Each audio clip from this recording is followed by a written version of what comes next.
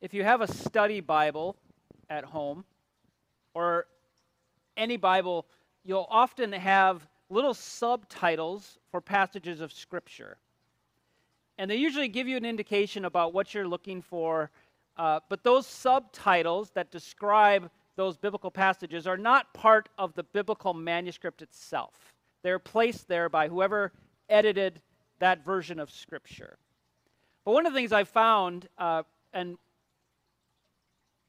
I've often in Bible studies told people, take your pen and scratch off that title. Because one of the things that can happen is when you see the title of what that passage is supposed to be about, it can narrow your understanding of what that passage is supposed to tell us. In other words, if you're told, for example, that this passage is all about God's love, then that's what you're probably going to look for. And there are some passages where if you only have one thing that you're looking for, you might miss some different ways that that scripture could speak to your heart. And I think what we just heard, the story of Jesus, where he interacts with this Canaanite woman, is a story that, depending on how you look at it, you can see something different and something good from each way we look at it. Sort of like a parable. So the first title that I would suggest for this passage that we could use is the faith of the persistent woman. So we have this woman. Jesus comes to her community, Tyre and Sidon. This is a Gentile region. She has no name in the passage, but it's called a Canaanite woman. She hears about Jesus, and this is, by the way, chapter 15. So Jesus' reputation as a healer and a miracle worker is well established. And whenever he'd go into a town, as we know, people would show up. Well, he barely got into town, and this woman finds Jesus. She runs to him. And she's there not for herself, but for her daughter. We don't know how old the daughter is, but the text says that she was possessed by a demon. She was tormented. And we can imagine, for those of us who are parents, what this could be like, to have a sick child and to be tormented by a demon. And probably Jesus is not the first healer to come to town. That many others may have tried to heal this child and had failed. When Jesus comes to town, she says, "Lord, Son of David, my daughter is tormented." And she understands, even as a Canaanite woman, she's not Jewish, that Jesus is the Son of David. This is a title that would signify that he is the Messiah, that he is the Lord, and that he has the power to heal her daughter. She believes this, and she's persistent. She shouts at Jesus, "Lord, Son of David, heal my child." And at first, Jesus doesn't respond at all. And she keeps shouting at him. And then the disciples say, "Send her away. She's annoying." And then finally, Jesus engages and says, "Well, I came for the children of Israel, and you're basically a Canaanite woman, so I'm not going to help you." And she says, "Even the dogs get the crumbs underneath the table." And so she argues back with Jesus. And she's so persistent. She's so strong of an advocate for her child. And she believes so deeply that Jesus has the power to heal her that she keeps at it. Now, we'll come back to this comment from Jesus in a moment. But for now, let's focus on this persistent mother and the faith that she has that change is possible. To me, this is the most inspiring thing that we can take from this passage, is that in the face of who knows how long, who knows how many attempts, that in all of this, she never stops believing in the power of Jesus to heal, and she never stops believing that her child can have health and wholeness restored. Life is very hard sometimes. We go through a lot. And it's easy when we've been afflicted to feel overwhelmed or powerless or hopeless.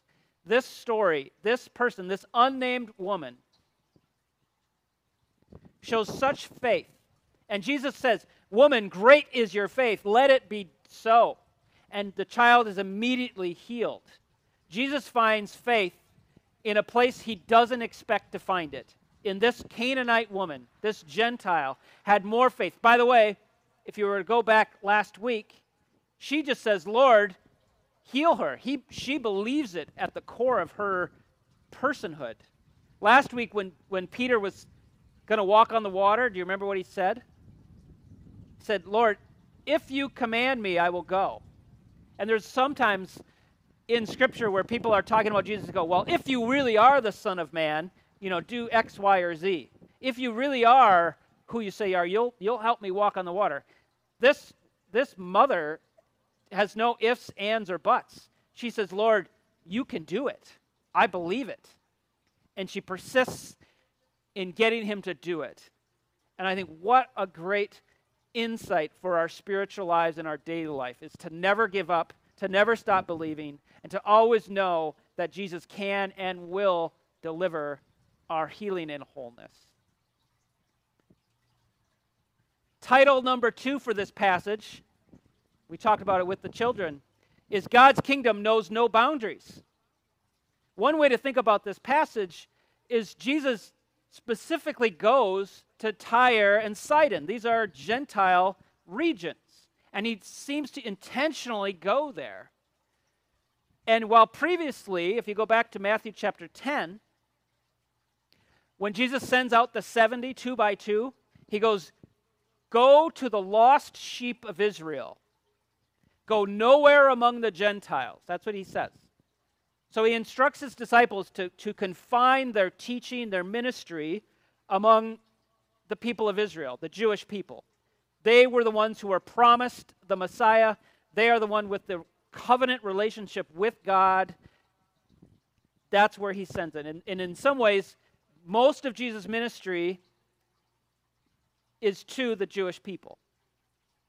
But what we see in this story is really that kingdom is for everybody. And Jesus' ministry begins to expand the boundaries of who gets in and who's not. And in some ways, in this story, it's Jesus places himself in this community, and he finds faith that's already there. He doesn't have to bring his teaching to build faith. It's already there. And imagine you're now one of the disciples. You've been told your whole life, you have a unique, special relationship with God. And there are people who are Jewish, and there are people who are Gentile. And if you're Gentile, God doesn't want anything to do with you. That would essentially be the message that you were taught. And here Jesus flips that and says, nope, there's faith here, there's trust here. Woman, great is your faith. And the disciples, their primary mission is going to be beyond those boundaries. The church, the work of the apostles, is that we are to go forth and baptize all nations, to go wherever we can find people and share the good news. And in this story, in others, we see that glimpse. The kingdom of God basically is erupting in all kinds of ways that it's not containable by a boundary or a restriction. And that goes so much more into our life because we haven't really gotten our mind as human beings beyond the idea of boundaries. Because it's safe to go, you're with me and you're against me. If we can decide who's in, who's out, who counts, who doesn't, life gets a little bit more digestible. But in God's kingdom, there are no boundaries, and everyone is loved, and everyone matters, including you and me, but every single person. And with this interaction with this Canaanite woman, Jesus, in his ministry, underscores this and makes it clear to the disciples that their work is not going to just be to the lost sheep of Israel. So we have the persistent faith of the woman. We have God's kingdom knows no boundaries, no restrictions. It's for everyone. And then I'd say the most challenging part of this scripture would be my third title. Don't throw anything at me. Jesus is a jerk. Did you catch this? He called a woman a dog. I don't know in what culture that's acceptable, but I'm going to say none. Now, what makes this challenging is Jesus is the Son of God. And our faith tells us that Jesus is the very embodiment of God's love in the world. And he calls a woman a dog.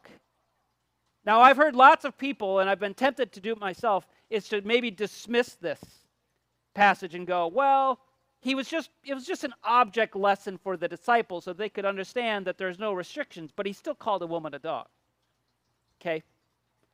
Or he always intended to heal the daughter, and it was just sort of like some kind of show. I just don't buy it.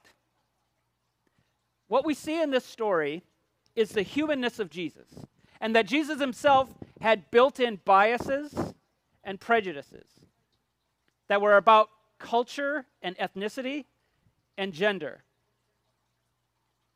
So this woman comes to him, and she's advocating on behalf of her child. She knows who Jesus is.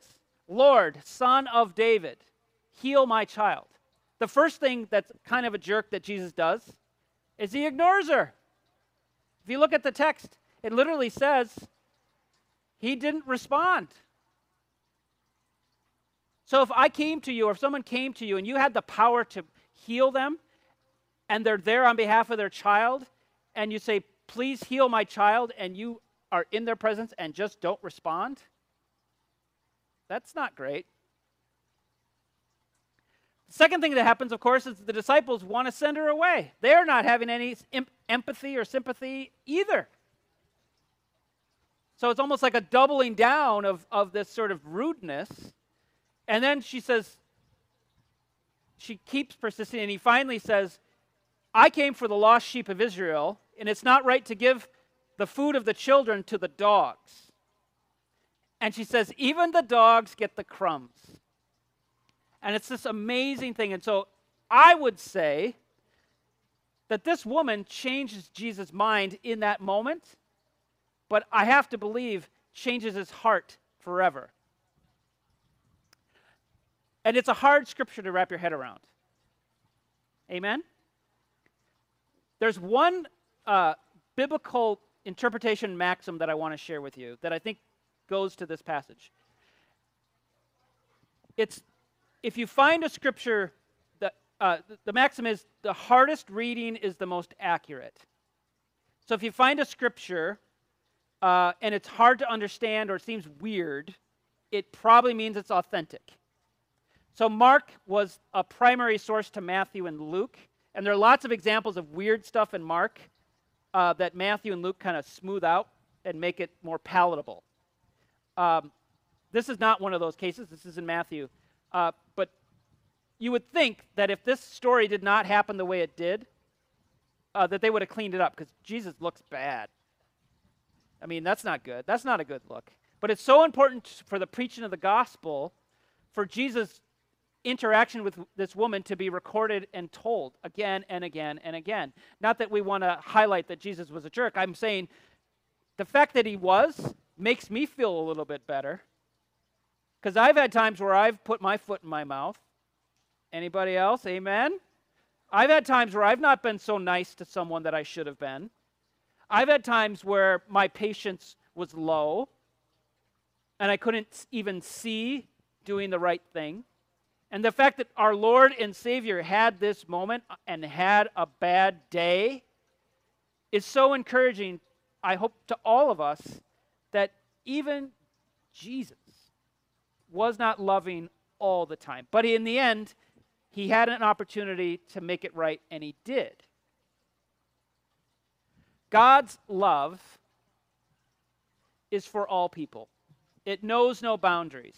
God's love can heal even those of us who struggle so mightily. God's love is so transformational, it can make all the difference.